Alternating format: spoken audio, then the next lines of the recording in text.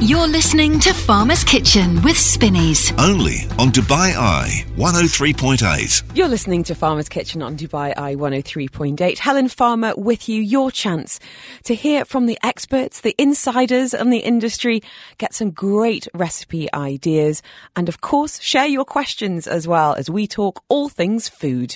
Welcome back to Farmer's Kitchen with Spinneys. Eat well, live well. Only on Dubai Eye 103.8. So excited for this afternoon as we talk food, some brilliant experts coming your way, and I'd love you to start the weekend with a big smile on your face, and even better, a 500 dirham voucher in your back pocket, because that's what we've got up for grabs this afternoon.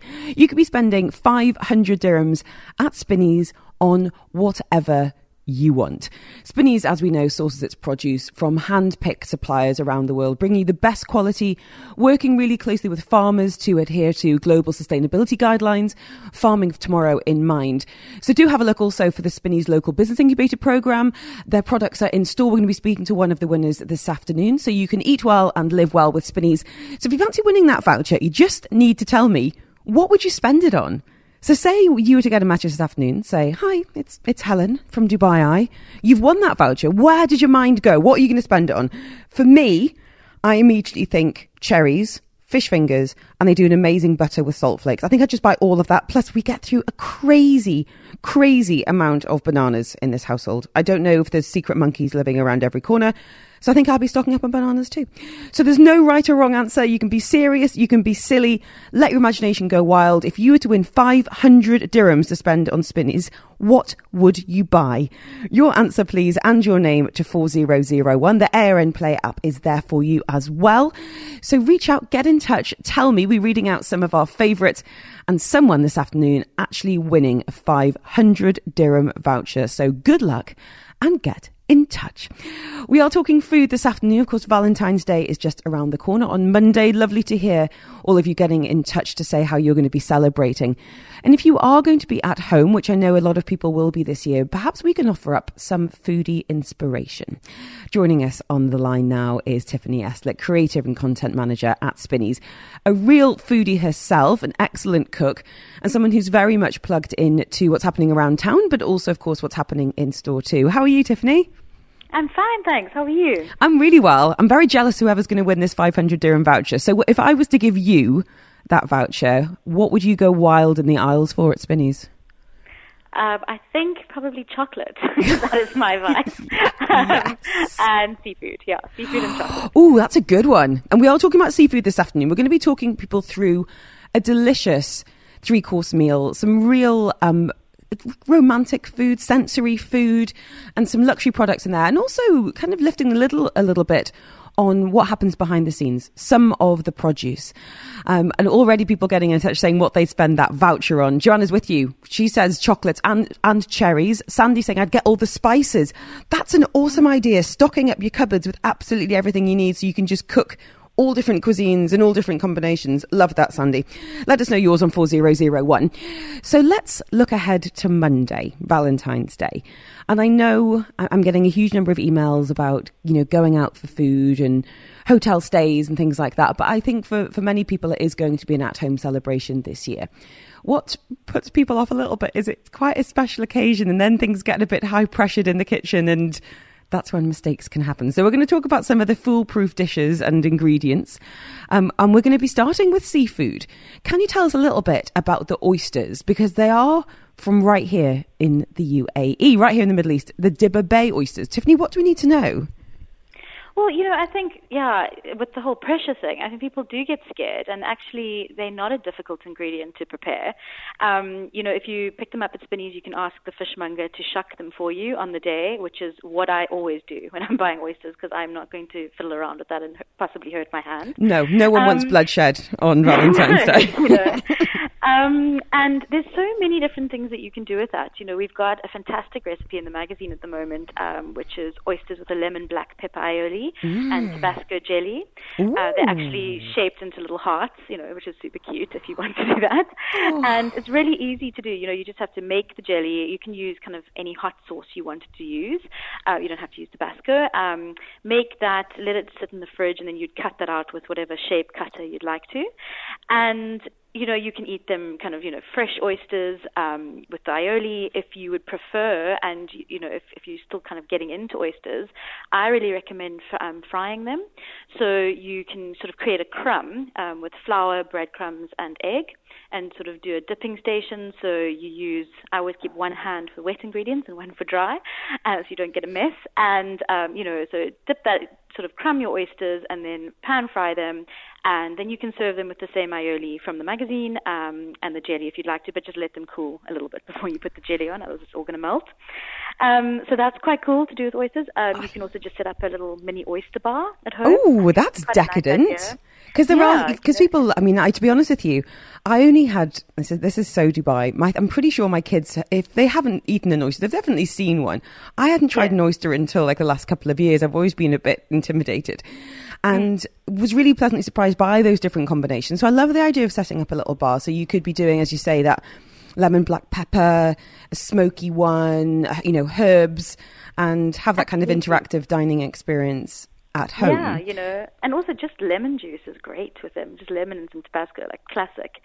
Another really great thing to do is to grill them. I think people forget about that. So you can use your grill at home, or if you want to whip out the barbecue, and then you just pop them on. You can put them on a tray in the oven, grill them, and then serve them whatever sauce you want. Oh, I'm getting hungry. So tell us then about the Dibba Bay oysters, because they're obviously locally sourced. That must make a massive difference when it comes to freshness.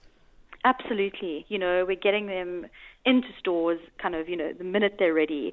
They are actually also growing faster in the region because of the saline, like the salt in the water.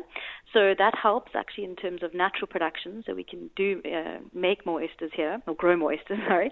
And, what's great is that we're supporting local and everyone buys from there.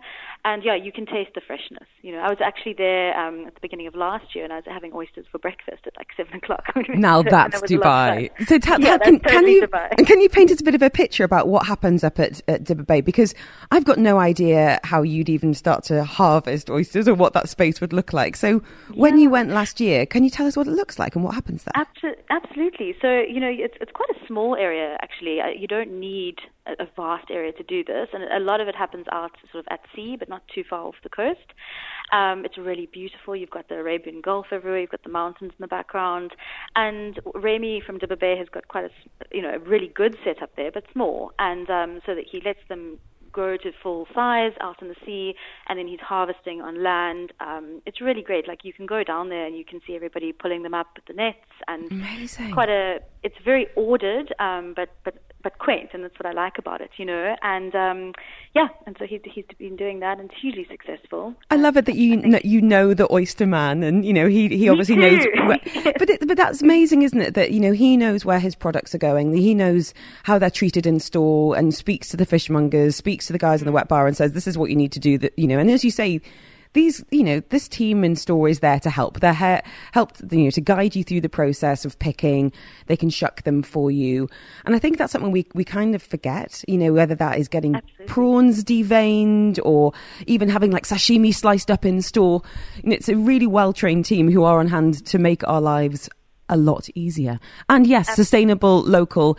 I'd much rather have an oyster that's travelled literally a matter of kilometres and hours rather than the other side of the world. So that is the suggestion for your Valentine's starter. Welcome back to Farmer's Kitchen with Spinneys. Only on Dubai Eye 103.8.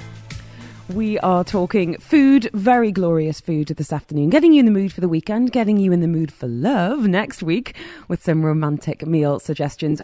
And it's fascinating to hear what you'd go wild in the aisles for. So do get them in on 4001. We need to include your name, please, and use the ARN Play app as well.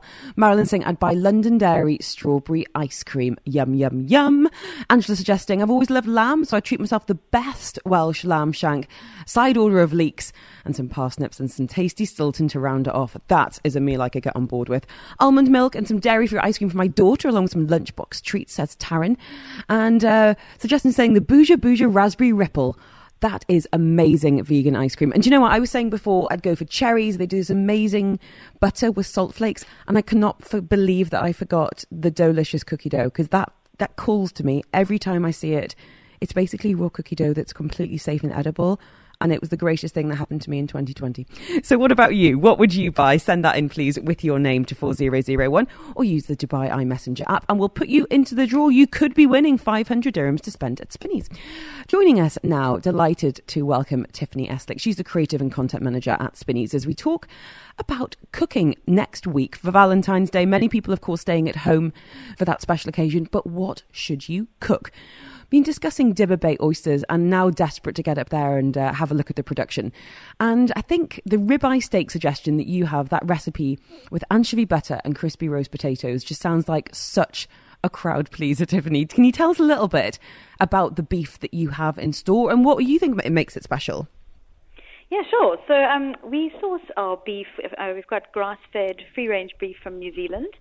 And then we've got some fantastic grain-fed Angus beef, which comes from a family farm in Australia, from Stanbrook.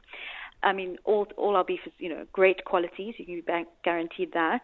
And I think when you're cooking with such good produce and good meat, you need to just follow a few tips, and then you won't really muck anything up, and you'll be guaranteed a great meal. Famous last words, but no, yes. but there's no point in being, fancy schmancy when the product is so good. You just want to let it sing. You just want to treat it with the respect that it deserves. So can you give us some insider tips and tricks for cooking a great steak at home? Yeah, sure. And, I never used to follow any tips, and I'd always get sort of this really tough meat. And, actually just listen to the tips and do it, and it works. So a friend of mine told me that always take your steak out, or your meat, about an hour before you're going to cook it. That's super important. Ooh, so also, not cook it from cold. Yeah. Okay. Why is that? It will be tough no matter what you do. So just let it rest, bring it down to room temperature. It's so important before you then going to put it into that hot pan. And another thing is to just actually, if you've got a few days, if you can plan in advance, when you get it from the store, come home, unwrap it, and pop it on a wire rack on top of a baking tray, and let it dry age in your fridge for 2 to 3 days. Uncovered? And then, yeah, uncovered. Really? I would maybe keep it on its own shelf if you want to. It's not necessary, but you can. And what happens then is when you do fry that steak, you're going to get this fantastic crust on the outside. So yeah, try that if you're going to try this recipe. Can I ask you, you mentioned kind of resting at the beginning, so making sure it comes up to room temp from being in the fridge. What about resting after? Because it's so tempting, the steak comes out of the pan and you're like, I just want to eat it immediately. But every chef I speak to is like, you need to wait, you need to let it rest. Absolutely. But then I'm always afraid of it getting cold and my tummy's rumbling. What does resting after cooking do? It just, it lets it sort of come down. All the juices are going to come out. It's going to, again, you don't want to just whip it straight out the oven. You have to rest it. You want that juiciness. So even if you can just wait 5 minutes, I'll try. A great difference. I will try. Yeah. But I'm with you with that. I never wait. I eat steak straight, cake straight out the oven, I mentioned you're doing a nice giveaway as well for Valentine's, and this steak you're suggesting to go with an anchovy butter, and you're giving away free heart-shaped butters with every purchase on the meat and fish counter. Tell us about this. Butter is love, love is butter. So, it just goes hand in hand from my point of view, to be honest. Absolutely. I think we should be eating heart-shaped butters all year round, So we've got a pink peppercorn butter, which we're giving away at the meat counter, so with any purchase of steak, and then a lemon butter at the fish counter, if you're wanting something, if you're more pescatarian or you feel like seafood on Valentine's Day. So, yeah, I would say do that. The anchovy butter is delicious, but if you can already get one, why take that extra step and make one, You're absolutely speaking my language. Love a hack. Now, the veggies you're suggesting with the ribeye steak, sort of crispy roast potatoes, I have tried, I have failed so many times over the years to get really good crispy spuds. My mum does an amazing job. There's no beating the Barbara Spearman roast potatoes. And she's tried to tell me all sorts of different tricks, but battering them around in the pan and adding... What are your top tips, Tiffany? Because I know you do a lot of cooking yourself and you obviously share lots of advice in the magazine as well. How can we make them super crunchy but still quite fluffy? I found found that if I boil them in advance, they will usually always work, so I would definitely take the effort to do that. You don't want to boil them to sort of oblivion, though, so you want it just boiled. And then, you can then take them, put them on a baking tray as well, let them dry out a little bit. That helps. And then you could pan fry them instead of roast them, and then that you'll get like a really nice crispy edge. Otherwise, once you've boiled them, leave them in drain the water, leave them in the pot and sort of shake them up and down just to sort of fluff them out, and then put them into your roasting tin. I often take a fork and then sort of smash them down a little bit, not too much. Then lather with olive oil, salt, pepper, and then roast for like 30 minutes. But it's that pre-boiling, that really works. Tiffany, tummy is rumbling. Welcome back to Farmer's Kitchen with Spinneys. Eat well, live well. Only on Dubai Eye 103.8. You are listening to Dubai Eye 103.8. Helen Farmer with you as we kick off the 5th season of Farmer's Kitchen in association with Spinneys, talking food, recipe inspiration, experts galore. Tiffany joining us live on the line as we look ahead to Valentine's Day next week. It is creeping up, guys. And I say, guys, now it's not the time to do last minute. Plan ahead, and that might mean cooking a beautiful meal for your loved one. Tiffany, we've talked about Dibba Bay oysters, beautiful ribeye, and some great cooking tips there as well. But what about dessert? Because you've got a recipe for a 10-minute chocolate mousse that I need to have in my life. What do we need to know, and how do we make it? Well, I mean, I think it has to be made, so that there's no question about this because it's so easy. All you need is some really, really good dark chocolate, full cream milk, sugar, egg whites, and whipping cream. And then you could have like some cocoa powder and raspberries for topping. And, you can also flavor this chocolate mousse. So if you want to use instant coffee, for example, you could have that, maybe a few drops of rose water. But really, you just need a few utensils and you're set. So it's basically you're just going to roughly chop up your chocolate. You're going to combine your milk and sugar and boil that, and then pour your hot milk over your chopped chocolate and sort of let that melt. So you don't even have to go the whole bain-marie route of slowly melting chocolate over the stove. And then you're going to mix that, let it cool, and then mix it with egg whites and whipping cream in a blender. Blitz that all up, and then pour it into either one large bowl or two small bowls, however you want to do it. The thing is, you just need to let it set for an hour. So there is that, but that's you can do something else and cook your ribeye while you're letting it set. And then serve it with a dusting of chocolate and some fresh fruit.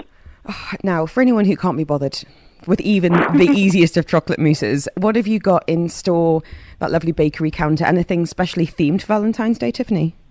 Absolutely. So we've brought in some amazing exclusive heart-shaped cakes, macaroons, cupcakes. There's a raspberry dome, which looks super impressive. They're really, really doing well. People are loving them. So, and they'll be there up until Valentine's Day. We've also got, if you kind of want to just go for a beautiful chocolate box, we've got some great items from Butlers and Charbonneau and Walker.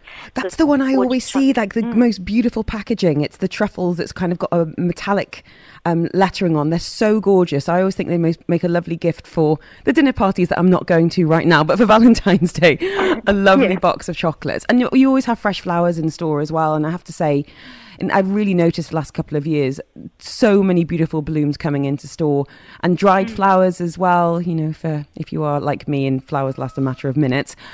Some really lovely options. Now, last year you had guys there wrapping individual roses and making bouquets and lots of things happening in store. Is that going to be the case this year as well? Yes, we've got some really beautiful bouquets. So I think the best thing is just head down into stores to see, and you can really mix and match. I'm with you with the dried flowers. I think they're really beautiful, and they're great for, when flowers do only last in a house where, animals could knock them over or who knows what could happen. Beautiful, beautiful bouquets. And before I let you get back to your busy day ahead of the weekend, can we talk about a little mocktail for having a special occasion, Valentine's Day at home? The recipe for, it sounds delicious, raspberry and lychee spritz. How do you make the spritz, and what do you need? Yeah, so this is super easy as well. You just need some lychee juice, sparkling water, or you could swap that out for, we've got a fantastic naughty Prosecco, so 0 alcohol Prosecco, and then just a large lemon, and so you're just going to squeeze the lemon juice, put that into your sparkling water or whatever you want to use with the lychee juice, and then pour that over some raspberry sorbet. We've got a fantastic one from Spinny's Food. You could also, if you want to go more mango, you don't have to go raspberry. Mango and lychee work really well, and we've also got a mango sorbet. And then you can garnish that with some dried rosebuds, edible flowers, and there you have it, and it looks really beautiful. And you don't even need to go out on Valentine's Day. You don't need, well, I'll have to say half the fun is looking at other couples going, is this a first date? Is this their last supper? But at home you can be in your PJs and have a beautiful meal, and wonderful to hear about the things that are available in store. And thank you for all the tips and tricks. You can, of course, find more advice, more tips for how to prepare things, how things are sourced. As we said, amazing relationship with the farmers at Spinneys in the Spinneys magazine, which is on shelves now. Tiffany, have a wonderful weekend ahead. Thank you so much. I'm now really regretting my lunch. Now I just want to eat ribeye. Have a good one. Thank you. You too. Okay, bye. Bye-bye now. Welcome back to Farmer's Kitchen with Spinneys. Eat well, live well. Only on Dubai Eye 103.8. Great to have you with us on this Thursday afternoon. How is your day in just 3 words? I'll tell you mine. Mine is, this is weird, because my new guest on the show this afternoon, it's my husband, Nick Farmer. Mr. F, how are you? I'm all right, thank you. This is peculiar. Very. So we are broadcasting from home in something we affectionately call the cage, which sounds awful. It's basically where we put the kids. And it started off as a small area that's just grown, and it's our way of keeping the dog separate from the toys and the kids separate from us as well. So we're on the sofa because Valentine's Day is coming. And about a year ago, we committed to trying something a little bit different when it comes to spending time together. And if you are well and truly out of the honeymoon phase of your relationship, where dates involve perhaps sofas and Pitfire Pizza and watching another episode of Succession, then this is your chance to perhaps change things up a bit. Out of the honeymoon phase. Ouch. It's been 11 years. Yeah, true. The 11-year itch. But this is our way, really, of... Well, I don't know. You tell me. Can you explain what alphabet dating is, first of all? Yeah, well, I mean, I think for us it started because, at the beginning of when did we start? End of 2019. I think you'd spent a lot of 2019 focusing on your sort of health and fitness and lifestyle, and then I caught up with you a little bit towards the end of 2019. So the goal was, how do we date, but not, as you say, on the sofa? Or always make it food-based. Because it is a really easy trap to fall into, just, watching another episode, ordering another pizza. So alphabet dating is a concept I came across on Instagram. Some friends of mine were doing it. And it basically means you work through the alphabet, A to Z, and with each letter you find a different activity. So, for example, we went to Aventura, which was not your favourite. Not my favourite. Don't love heights. For those that do, it's great. It's a brilliant place in Rushmore Park, but it is high lines and zip lines, and yeah, you're not a massive fan of heights. So you work your way through, and I think in theory what you're supposed to do is kind of alternate who organises the dates. So we will have a quick but we will talk to you about what we did from A to Z. But can I ask you, Nick Farmer, out of alphabet dating, and we have completed it, we reached Z on Christmas Eve, which is our wedding anniversary. What was your favourite? Oh, I don't know. I really enjoyed H for hot air ballooning out in the desert. Amazing. Early start, bit of a rush because we kind of got lost and had to drive through a bumpy bit of desert to find the pickup point. But next to Dragon Mart. That was great, seeing Dubai from a completely different perspective, watching the poor falcon guy lose his falcon. No, and he tried to style it out. and just didn't.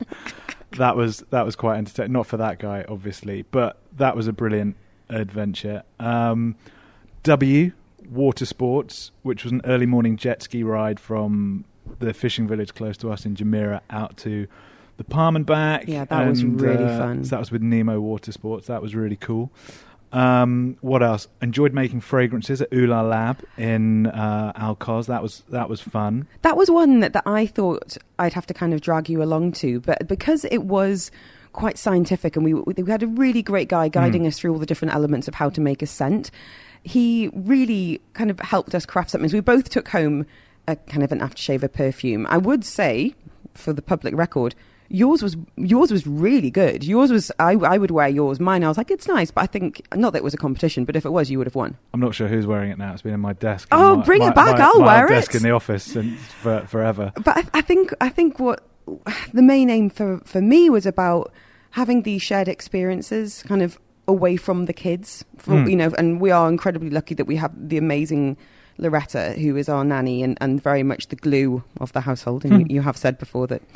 Well, she's the one indispensable person in this house. any of us could go, but if Loretta goes, we're in trouble. Right. So we have had the luxury of having someone to look after kids if we were going out on an evening or on a Saturday afternoon. And it's something we've been really conscious of, I think, kind of throughout our marriage, that we do need to make time for ourselves as a couple. Yeah, well, I think there was an us before there was the kids, so it's important not to lose that. Mm-hmm. And, providing they're not going to be the ultimate boomerang children, they are, going to be leaving the nest one day. And I do think it's really important for a couple to have things that is just them, and that you're not just fully, dependent on your family unit, as the children. Some great 3-word Thursdays coming in, saying full of love, lazy day, party and relax. Nick Farmer, what's your 3-word Thursday? How was your day in just 3 words? Oh, how was my day in 3 words? Zoom, Teams, radio, email. I have stolen you away. So Nick has been working from home on and off for the last year, and well, I mean, your home office is basically a little spot next to the toilet. But it's my spot. I know. So for anyone who is kind of curious about alphabet dating, I really do recommend it.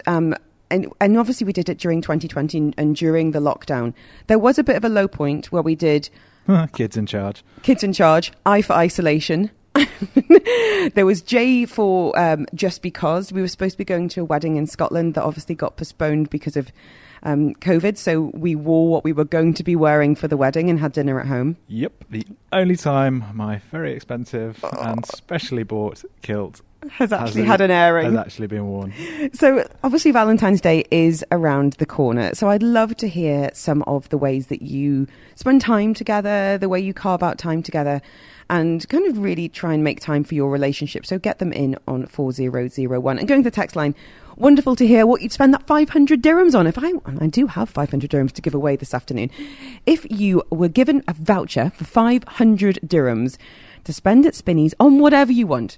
We've had Patrick saying toilet paper. We've had lots of shouts for cheese. What would it be? Laddie's saying organic food. I would cook for my flatmate. Zara saying ingredients for dinner. I want to cook for my husband. We're frontliners, handling COVID, and can't go out on Valentine's Day. Marshmallow fluff for yummy fudge, said Ria. That gets your vote, hey? All over that. I just don't know what it is. Oh, it's like marshmallow fluff in a jar. It's delicious. Scones at Spinneys are yum. So no right or wrong answer. Finn saying, great show. I'd buy some coconut yogurt for me and the rest on cat food for stray cats. Happy weekend. Love it. Good shout. So let us know, what would you spend 500 dirhams on? Message saying, how often did you do the alphabet dating? Great question. It took us about a year, didn't it? Yeah. So kind of every other week? Yeah, pretty much. 26 dates, 52 weeks. Well, we went just over the year. I mean, I think we'd go through periods where we'd have a good run, maybe like once a week or maybe even a bit more frequent. But I think there were definitely points where we sort of stretched it out a couple of weeks. But I'd say if we were averaging sort of every 10 days, that'd be good. And then obviously we had... it was a bit like the sort of end of a football season, just that kind of frantic run in, quick, just to try and go through WXYZ. Well, yeah, because we had to get to Z for Christmas Eve to finish off at Zuma for don't spoil it, for wedding anniversary lunch. Up next, we will be telling you exactly what we did, the activities from A to Z, right here in Dubai. Although we did have one in Scotland.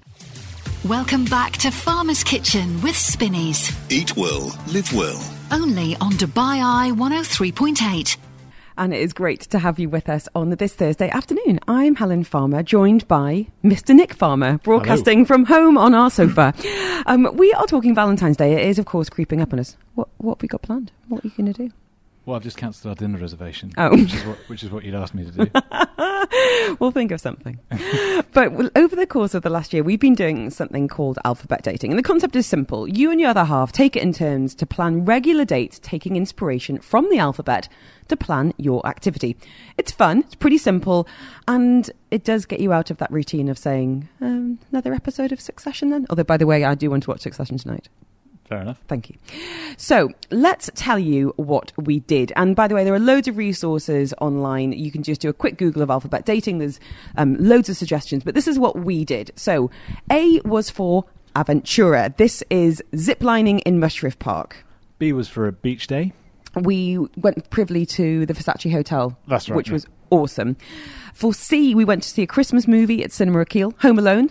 Yeah, and D was a distillery tour in close to Mum and Dad in Scotland when we were back for Christmas. E was a great one for you because you are very learned about art history. I know nothing. So we went to an exhibition at the Louvre in Abu Dhabi. That was a brilliant one. Yeah, that was great. And then F was fragrances at Ula Lab in Alscal Avenue. So creating your own perfume or aftershave from scratch. And I really loved that one too. And it's great to have a souvenir.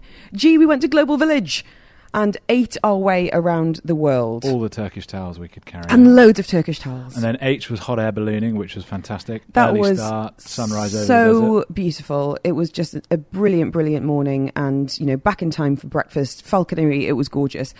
I was a low point. I was just around lockdown, so I was for isolation. We had dinner at home. I think we ordered from Streetery, actually. The food was brilliant. The food was great, yeah. But the setting, that was all right. Far from ideal. J was just because we were supposed to be in Scotland, so you got to wear your kilt. The only time. The only time. K was, we put the kids in charge of our dinner at home. Again, another lockdown low point. That was sweet, though. Phoebe wrote the menu, and she showed us to our table in the garden. L was learning. We did a workshop with the tasting class, which was brilliant, all on Zoom, of course, because it was 2020. And then M, we got an inflatable screen and and beanbags and had a movie night in the garden, which was fun. That was fun. N, to celebrate the end of lockdown, we had a night out. We went to Korean and had a really beautiful meal. Yeah, beautiful but weird because it was the first time people had been out for ages. And they had the menus on those really big boards. Do you remember? Yeah, no one knew what to do. And then O was offshore. We went sailing. Was that when we got the boat? Yeah, we went on the ocean for a bit of offshore. Painting was P. We got kits from We Love Art. Yeah, and that was very cool. It was awesome, wasn't it? We kind of recreated our own masterpieces, not in one night, but over the course of a few nights. And I really enjoyed that. I'm very proud of what we achieved with those. Which was a good level of creativity, given that we then went for Q was quarter pounders, which they're not quarter pounders. They're very, very good. We were a massive artistic license with Q. High Joint. I don't know what. I mean, what else are we supposed to do for Q? No idea. Our neighbourhood burger joint. Which High Joint. Excellent. For anyone who hasn't been, you are eating burgers in a car park, but my goodness, the burgers are phenomenal. Now, R was not my favourite. No, the Rock Republic, bit of bouldering. Until you fell off and hurt your shoulder. And my back, never again. I kind of had ideas about rock climbing with ropes, and it was more like clinging on, and I got freaked out about a strange height and thought I was going to get a twisty ankle. You were brilliant at it. I was rubbish at it. Didn't enjoy it. The next one was much more relaxing, though. Well, that was definitely more your speed, wasn't it? Staycation at the Ritz-Carlton. That was definitely much more me. So we managed to sneak away from the kids for a whole... I was going to say 24 hours. It wasn't even 24 hours. I think we left after breakfast. 18 if we were lucky. For tea, we got active. We went trekking. It was our first time kind of hitting the mountains in brand new hiking boots, and we went to Schauke Dam, and that's been such a great thing for us, hasn't it? Oh yeah, big time. Just big skies, great outdoors. You know, it's been perfect. And then you was Under the Stars, which we went to the Vox at Galleria Mall to watch Witches. That was brilliant. I really enjoyed being in the fresh air, watching a film. Good food, and it felt like a little secluded spot. It was awesome.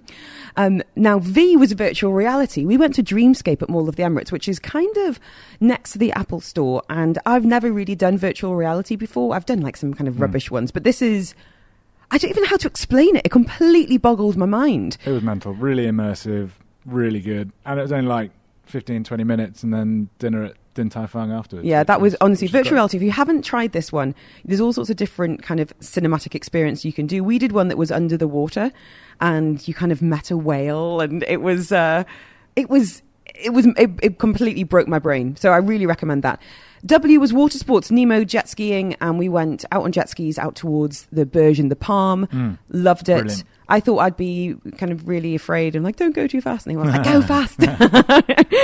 And then X. Christmas concert in Trade Centre.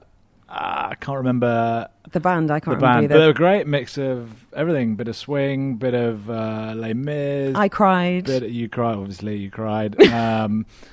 Bit of Jersey Boy. Oh, it was great. It was a really. I think it was the first time because of lockdown, and again, hearts going out to all of the performers and musicians because it's been a really challenging time. But it was really emotional to see people performing and doing what they're good at on the stage. It was a wonderful, wonderful night. And then we did the quick rush of WXY. Y was yoga with Sarah Loves Yoga. And this is out of your comfort zone. Yeah. Yoga on the beach. In the public. In public. I think we both did really well. Well, I think we did all right, yeah. We did all right. And then Z, it wasn't catching some Zs, although we were pretty tired after all of that. We went to Zuma for lunch on Christmas Eve, which is our wedding anniversary. And I think we were even sat at the same table as where we'd had our previous I think wedding we did. anniversary at Zuma as well. And I am so pleased. Okay, so here's my question to you, Nick Farmer. Valentine's Day is next week. Should we start alphabet dating again? Yes. And what are we going to do for A? Archery. Archery. I was thinking all-terrain because they've got a new off-road place that's opened in Sharjah. Well, there is that. Or just antagonise each other. Oh, let's do that. Which we Sold. do. On Which that we point, do. thank you for your time, Nick Farmer. You're very You welcome. can get back to your toilet office now. Thank you very much. Welcome back to Farmer's Kitchen with Spinneys. Only on Dubai Eye 103.8. And it's great to have you with us, Helen Farmer, with you on Farmer's Kitchen. We're back with our 5th series. We're going to be talking inspiration for food, for getting out and about, eating well and living well. We are delighted to be joined on the line now by Stuart Howson, the man behind the Spinneys Cycle Challenge. He's the race director. Stuart, how are you? I am very well, thanks. How are you doing, Helen? I'm very well, except I'm really jealous whoever's going to win this prize. I keep on thinking cookie dough, cherries, fish fingers. What would you spend 500 dirhams on in Spinneys? I was listening to you saying that, and I was just trying to ponder through my head, what can I spend 500 dirhams on? Because they've got such a diversity of choice in Spinneys, and that's they've got incredible flowers. So if you're looking for a way out, guys, go down to flowers or a way in. Great bouquets of flowers, or a way in, yeah. And great chocolates, and they've got such an incredible cheese range. Cheese! Yeah. I know, I keep on coming back to thinking about the Wensleydale with cranberries. Maybe I'll just buy all the cheese and annoy all the other customers. But from food to fitness, let's talk about the Spinneys Cycle Challenge. Now, tell us a little bit about your passion for this activity and this hobby, really. Where did it begin for you? Yeah, so the Spinneys Dubai 92 Cycle Challenge started, it was something that it's an event that's been in my mind for many, many years. Coming from a background in South Africa where we raced every weekend, there was 2-3 events that we could take part in. We had so many different options to choose from. And when I moved to the UAE and to Dubai that was 13 years ago, I just found that there was a lot of cycling going on, but there was nothing competitive going on. And managed to team up with the guys at Spinneys, Yanni Holthausen, who at the time was the CEO, a former Cape Town resident. So he knew about the Cape Town Cycle Tour that I wanted to model the Spinneys Dubai 92 Cycle Challenge after, which was just about getting amateurs and ex-pros and people who have never ridden a bike before the opportunity to get out and build themselves up into a fitness that, it's pretty easy to attain. It's not the sort of thing that you have to practice at often to be really good at. Because I hear the distance ago. That sounds like an awfully long way. When is the event? When's it taking place? And is there still enough time to get involved and to train? Oh, yeah, absolutely. So the Spinneys Dubai 92 Cycle Challenge is set at the moment for the 26th of March. So we're looking at, 43 days away for the big event. That's the main race taking place on Friday morning, the 26th of March. It is, cycling is one of those things that people think it's incredibly difficult. The first time you get on a bike, 10K seems like a long way to go. Mm-hmm. But it's one of those sports that you find yourself getting progressively better and better at rapidly. I know that the guys from Dubai Eye, that Chris McCarty, when he was doing the golf from that, it was week on week. You don't get yourself marginally better. But when you cycle, week on week, you're out and ride, 5Ks becomes 10, becomes 20, and next thing you know, 92Ks is a walk in the park. Or a trip on the road. I could. Well, do you know what? It's funny you should say that, because I think what's been really interesting over the last year is how many people have got on their bikes. We saw worldwide bikes selling out. I got a bike for my birthday last year, and it's been honestly the most wonderful addition. And don't get me wrong, this is not the kind of bike that I would take out for the challenge, but it's made me see the city in a completely different way. I'd pop to Spinneys and pop my shopping in my basket rather than getting in the car. Going along to the beach. It's all it's made me think about where I live and feel a bit more connected to it. Does that make sense? Absolutely. So my involvement in cycling stems on two parts. So I'm an avid cyclist. I own Revolution Cycles Dubai, and you talk about bikes being sold out over this COVID-19 pandemic in this period. We are struggling globally to get any stocks in, and it's not purely based on the fact that the manufacturers aren't able to make it. It's just the demand globally has been excessive. It's just through the roof, the amount of demands on bikes, from absolute entry-level bikes, from 500-600 dirham bikes up to your 50,000-60,000 dirham bikes. They just don't exist at the moment. 50, 60. Okay, can you demystify this for me, please? Okay, and I'm not going to name any names because I am friends with a couple of these individuals, but there seems to be a lot of bike nerdery about, different materials and, shaving off a couple of grams here and there. Do you need to be spending 50,000 dirhams on a bike to take part in this challenge, Stuart? So I'll give you two answers to this. Go on. The owner of a bike shop, I'll say absolutely you need to spend the most money you can on a bike. Yeah. But the honest answer is, you know what? We have a lot of people come in with bikes that are a couple of hundred dirhams, and they say, I've got a really, like you're saying, my bike isn't something I want to show off, and, I don't think I'm very proud of my bike. But I ask the question simply, how often do you ride your bike, your 600 dirham bike? How often do you ride it? Mm-hmm. I ride it 4 or 5 times a week. Somebody who might have a 60,000 dirham bike, you ask them the same question. Well, I get out maybe once a week. So, a bike is as good as a bike is. The more you ride it, the better the bike is. So, yeah, absolutely. There's marginal gains by having an upgraded carbon fiber, having the lightest wheels, having the most aerodynamic this and that. But at the end of the day, if you're not riding your bike, the bike is no good. Well, that's exactly. It's just going to be gathering dust. Talk to me about Lycra. Can you wear shorts and t-shirt to do the Spinny Cycle Challenge, or do you need to go full mammal? So there's benefits in you don't have to go full mammal, but what I would say is absolutely a set of good padded cycling shorts is something that... It sounds like you've learned this the hard way. Oh, yeah, for sure. I mean, 92 kilometers, if you're doing it as a race pace, you'll probably be finished in 2 hours, 2 hours 10. If you're doing it at leisure and enjoying the sights and sounds around the streets of Dubai, you've got 4 hours to do it in. So 4 hours and a small little piece of chamois, you'd want to have a nice padded saddle. Bit of a John Wayne situation the next day. And Absolutely. Talk to me then about the kind of community around it, because it's such a popular event and has been for a number of years now. How are you going to be keeping people safe during this strange time when there are going to be crowds and there are going to be people at the starting line? It must be a completely different race to times gone by. Absolutely. I mean, obviously, if you look at previous years where we had Spinneys put on that incredible barbecues post-race, and on our build-up rides, we had great villages where there was lots of sampling and food and stuff going around. So look, what we're doing is we're working very closely with the Dubai Sports Council and running under the guidances of what they've put together under the COVID-19 regulations. Cycling as a sport has its benefits in the fact that it's not a sport that's close contact, well, we hope. So you've already got a social distance apart from that. Pre-ride, obviously, we're managing the start area. We're just increasing the size of the pens where people are setting off from. So instead of having bigger groups in a smaller place, we kind of have bigger pens with smaller numbers in. So the start groups will be socially distancing. And it's, what we did with the build-up rides is instead of having mass starts of Group A, Group B, Group C, we kind of opened the timing gates for a longer period of time. So people didn't have to gather around and they were still able to take part in the sport that they love. You're out in the sunshine, you're out in the fresh air, you still get to have that social ambience on the bike with your best mates or new friends that will become your best mates after 90 Ks on the bike. So from a social distancing point of view, we've kind of got that covered. As you say, is it? Yeah, it's just you need to be thinking ahead and answering questions before they even come up and making sure everyone is feeling safe and in a headspace to enjoy themselves on the day. Can you tell me about the route? Yeah. Where does it start from? Where are you going to for those 92 kilometres? So every year we try and change and tweak the route a little bit better. And obviously over the years, Dubai has got more and more populated.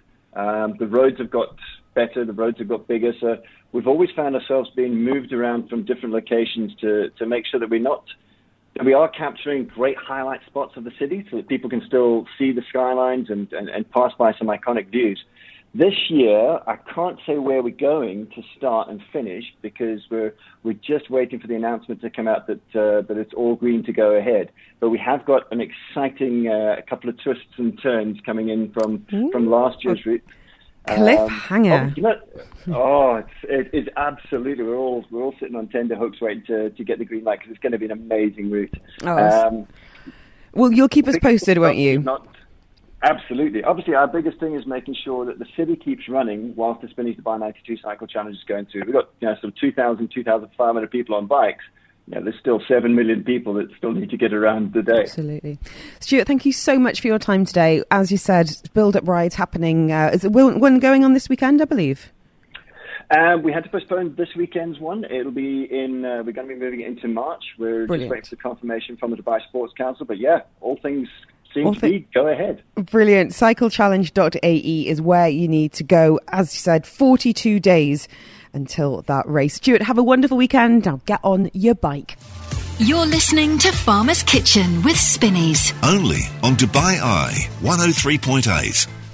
So we are talking food this afternoon, but it's not just food that's for sale in Spinneys. In fact, as part of their incubator programme, they've been encouraging brilliant business minds and entrepreneurs from a range of different industries, including our guest now, Aisha from Skin Concept. Came to light really because of that incubator program, a UAE-based bath and beauty company that makes beautiful handcrafted products. So Aisha, well, first of all, we haven't spoken before, so let me take this opportunity to say congratulations on being one of the winners and now being available in store at Spinneys. How are you this afternoon? Hi, good afternoon. I'm good. How are you guys? Yeah, really well, thank you. A massive congratulations on now being available across stores in Spinneys. It must be quite surreal to see your own project then now at market. How did it feel to win? Oh, it was amazing. It was unbelievable at the start. So we had to pinch ourselves every day to believe that yes, it was happening actually. As I said, you're very much kind of homegrown talent, so a UAE-based company that looks at kind of nurturing the inner self. We had Aisha there saying I've spent 500 dirhams on bath products. Well, maybe you could do it with Skin Concept. Because can you tell us a little bit? Can you start from the beginning about where the idea for this company came from and really what the gap in the market was that you identified? So I have been in Dubai for about 17 years. And there, I did feel that something like this was missing in the market. When we'd go out vacationing, we'd see all these brands selling handmade stuff at handmade markets, and something like that was not available here. So this was something that came, and because I was always using handmade soaps, so I'd have to collect all of my ear stock from Global Village. So you'd be taking a suitcase to Global Village to bring it back. Collect everything for the whole year. Aisha, can I ask what was the day job before starting this? Did you have any experience in soap making and toiletries and the beauty business? So I had owned and managed an international beauty salon franchise for 6 years before I decided to do my own brand. So yes, beauty was always my passion. I am a certified makeup artist as well. So that's the direction I wanted to go ahead in my life. So handmade and natural that's something that I aspire for. And why do you think it's important that the natural aspect is there? And when we say natural, I don't want anyone to get the wrong idea. We're not talking about kind of boring soap. When you see them on the shelf, it's really eye-catching colours. The packaging's gorgeous. But tell us about that natural aspect. Why do you feel like that's something we should all be more aware of? That's something that I've always grown up. We've grown up with that. Everything that we could put on our skins had to come from our kitchen shelves. So, but obviously that's not how our products are right now. So every time I saw a handmade soap in the market, it was bland and boring. But I like colors. I like the aesthetic part of anything that I'm using is very important to me. So we sort of went ahead and blended both of them. A handmade soap doesn't always have to be boring or a brown or a gray in color. It can be very colorful, at the same time good for your skin. So that's something that we have done. So vegan, environmentally friendly, and made by cold process. What is cold process? What does it mean, and why is it a good thing? So a cold process is a way of soap. That was how soap had always been made when it started getting made. So there's something of blending the oils with what gets converted into soap. Through the cold process method, using this method basically means that the natural occurring glycerine in a soap is not removed. It allows the ingredients to stay at a low temperature, and it guarantees that their therapeutic properties stay in them. So the gentle ingredients that are formed in the soap making process are perfect for hydrating and nourishing the skin and do not leave your skin dry. The people usually complain, soap leaves my skin dry.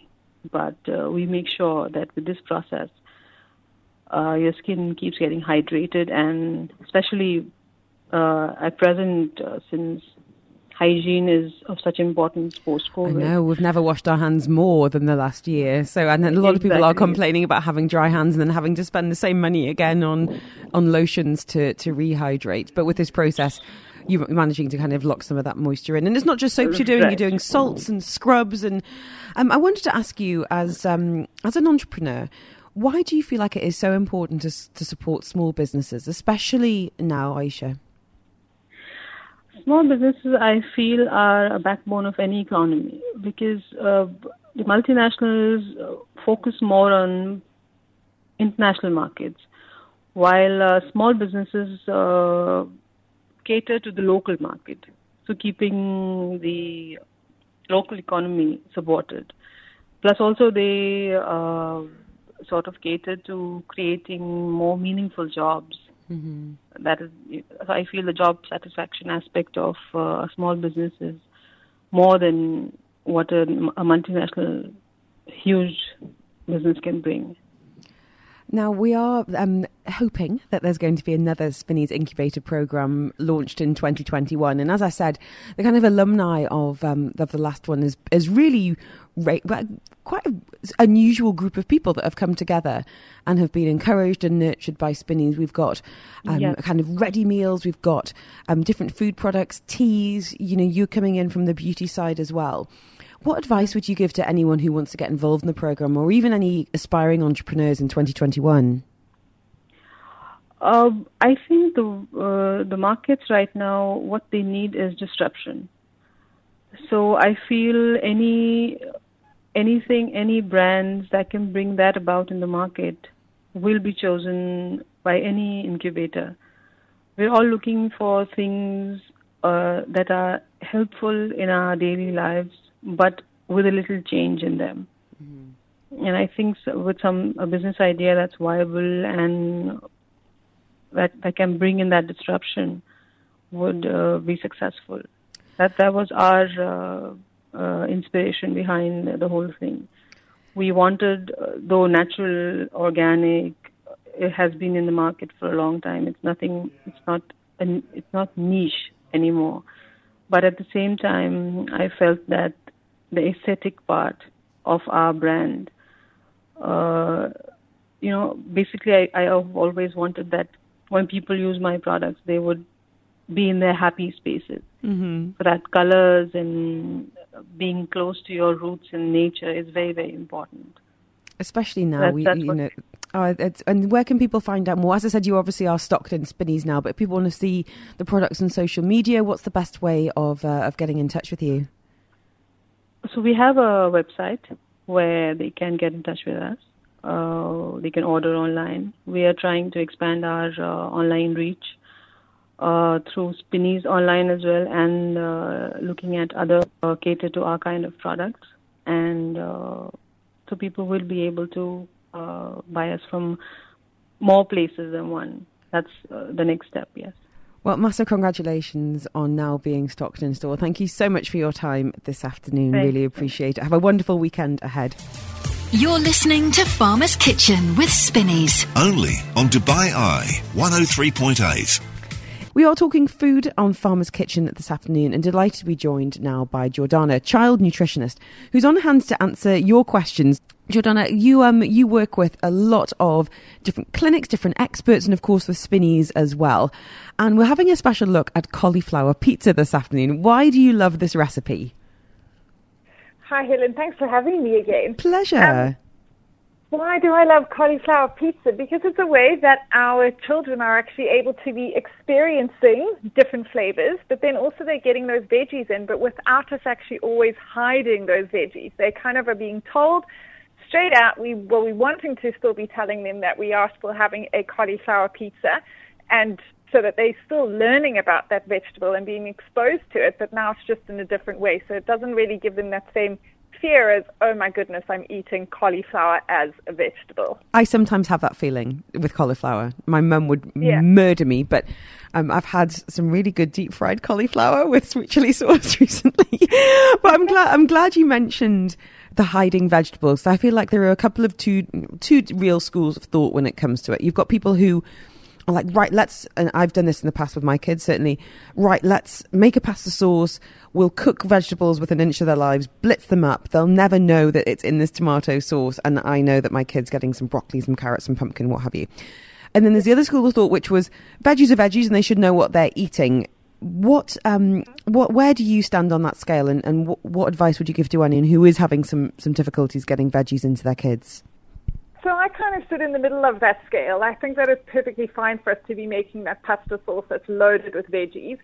But where you're wanting to really make the distinction is still sometimes be making that same pasta sauce with your children, but then allowing them to be putting that veggie into the food. Mm-hmm. So it's, again, pasta sauce or anything else. I make some really good chocolate muffins with my little girl, for example, but one of the main ingredients is actually baby marrows. The grated zucchini is the big thing. So she has the job of grating her zucchinis and then putting them into the mixture. And she really loves these, and she knows that there is something in there. She's seen the zucchini. She's been exposed to it.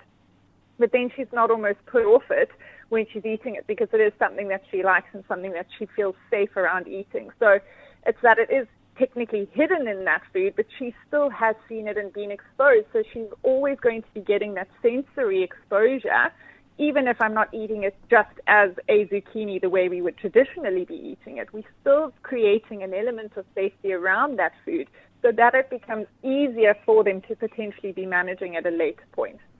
I wanted to ask you, because you are a dietitian, you specialise in paediatrics, and especially around fussy eaters and infant nutrition. And it's such a highly emotional topic, I think, for a lot of parents. You know, you spend time cooking this food, you spend time trying to get this food into your child, and then, you know, the mouth slams shut and they push the spoon away, and you're kind of left feeling dejected and often a bit angry, to be honest. How can we kind of compartmentalise our feelings and just try to keep on persisting? Any advice for staying calm in the face of a fussy eater? So it's something that I actually really spend a lot of time with my clients on, is that anxiety that parents are feeling. And the reason being is that the anxiety that we're experiencing as parents, that really goes onto our children. And so our children also start to get anxious. And what happens when we're anxious is we change what nervous system is in control. And so our children actually lose an element of their appetite because they're changing what nervous system is in charge. So for parents, it's really about kind of understanding what your responsibility is in eating. So for parents, your responsibility is offering the right food in the right kind of format, so making it safe for our child, whatever age they are. And then we're in charge of the where are we offering and the when are we offering. And then really getting that this is where my responsibility ends. If my child wants to eat and how much they want to eat is really going to be on them.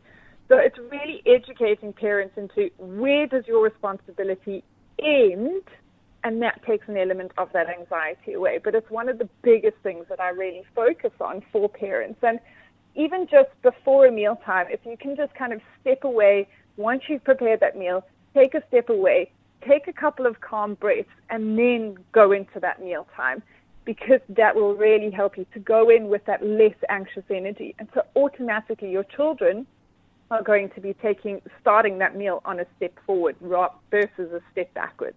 I love that, because I have had those moments of like, just spend half an hour and, all the money on this food and you're not eating it. And they can change their mind. No, I had my daughter this morning with a mouthful of cereal saying, I don't like cereal anymore. I'm like, you're currently eating cereal. I want to go to the text lines to see if we can help some people out this afternoon. Jess has been in touch saying, all was great with our daughter until she turned 2, then started refusing everything. Her diet now is very limited. She used to eat all fruits and vegetables. Now it's just apples and cucumbers. What did we do wrong? Jess, you did nothing wrong. But what it's interesting that age too, because I had this with my girls, and I know a lot of people that suddenly they start to make their feelings known, start to assert themselves. Is that quite a common thing, with your background as a dietitian? Is it something you have people coming into clinic with? That is so common. So anywhere between the age of 1 and 3, it's when children really start to kind of assert themselves, start to want to show their independence. And one of the easiest ways for them to show their independence is with food, because we can kind of force them to get dressed, but we can't force them to eat something. If we try to force them to eat it, they'll spit it out. And so that's why it's the easiest way to be maintaining their independence and maintaining their control. Unfortunately, what happens is where we go from now becoming kind of a picky eater to possibly moving into that problem eater, where we really have limited foods, is that us as parents, we respond and then we go, okay, well, you're not eating the meat or the broccoli or the cauliflower, so we just won't offer it to you anymore. And then that kind of just reiterates to our children that it's okay not to eat these foods. So what I always say to parents is, your child is going to start to assert that independence, and if it's anything that they're refusing, keep still offering that food, but don't make a big deal about when you're offering that food. Just have it on the plate. If you're positioning the plate in front of them, have that food always facing closest towards them so that they're seeing it a little bit more, but never kind of put that pressure on them as, please, will you try it? Just one bite, just take one bite. It's just about having it on the plate and going, that's your food. If you don't want to eat it, it's okay, but there isn't anything else that's going to be replacing that food. So it's just keep on that gentle persistence, that constant presence, and just keep offering. Okay, because that was my mistake as well. I stopped offering. I was like, well, you're not going to eat it, so what's the point? I'm now hoping it's not too late to reverse this. I'm glad you mentioned there about this kind of, like, when does picky eating become problematic? When does it them asserting themselves, and then when does it become a nutritional or health problem? What would you say to anyone who's listening who thinks, okay, maybe I do need to get some expert help? So if your child is eating anything less than 20 different foods, that's when we really look at it and say, now this child would be considered a problem eater versus being a picky eater. They're still eating that more than 20 foods in terms of a variety of foods. Then they're still that picky eater, and they're much easier to be working with and starting to get them eating bigger variety. But once I'm down to 20, and some kids we can get them down to kind of 5 or 10 foods, then we know that we've actually got a much bigger issue here, and they'll need some quite intensive feeding therapy to be helping them to be broad in their variety of foods. But it is always a thing of the earlier we can get them into that treatment, the better the outcome's going to be. A bit of an emotional question from Kay here on 4001. Simply says, my parents ruin everything. Any kind of routine or healthy eating we try to teach our kids gets shattered every time they visit their grandparents. Don't know what to do. I feel like my parents are the ones that need disciplining. How can I help my kids differentiate between exceptions at my parents' house and the routine we've created at home? This is so familiar for so many families. And my mum was really strict with me growing up, very much like we don't eat, just very sensible. With my kids, Granny Babs has got this for you. Ooh, look what Granny Babs bought for you. I'm like, Mum, it's like, unchaperoned children at a kid's birthday party around her house. Yeah. How can you do that and have those conversations without ruining family relations? So what you really want to try and do is try to create with your kids that there isn't really a distinction between good food and bad food or kind of those treat foods. And so this is the way you can approach it with your parents or in-laws or other family members in terms of saying to them that yes, you are willing, like you're allowed to be giving them some of these foods, but when you do give it to them, don't make a big deal about giving it to them, and don't say that it's a special treat that you're at Granny's house and now you're getting ice cream. It's just that I'm at Granny's house and I'm having ice cream at Granny's house, for example. Mm-hmm. And Okay. it's as soon as we start to put more emphasis on it, that, oh my goodness, this is something that only happens when I'm in this space, that's when it becomes that the food almost like gets put on that pedestal and I need this food, I want this food, versus just having it as it's actually just a regular food. You might only get it at this place, but at the end of the day, it is actually just food. I think that's something that a lot of us adults could listen to as well. Wise words indeed. Jordana, thank you so much for your time this afternoon. You can be found on Instagram at JV_nutrition, and great resource for some sensible advice and some great recipes as well. Have a wonderful weekend ahead. And I love the sound of those chocolate zucchini muffins, so save me some. Thank you so, so much. You're listening to Farmer's Kitchen with Spinneys. Only on Dubai Eye 103.8. Don't forget, you can tune in live to Farmer's Kitchen every single Thursday afternoon on Dubai Eye 103.8 between 2 and 5 p.m.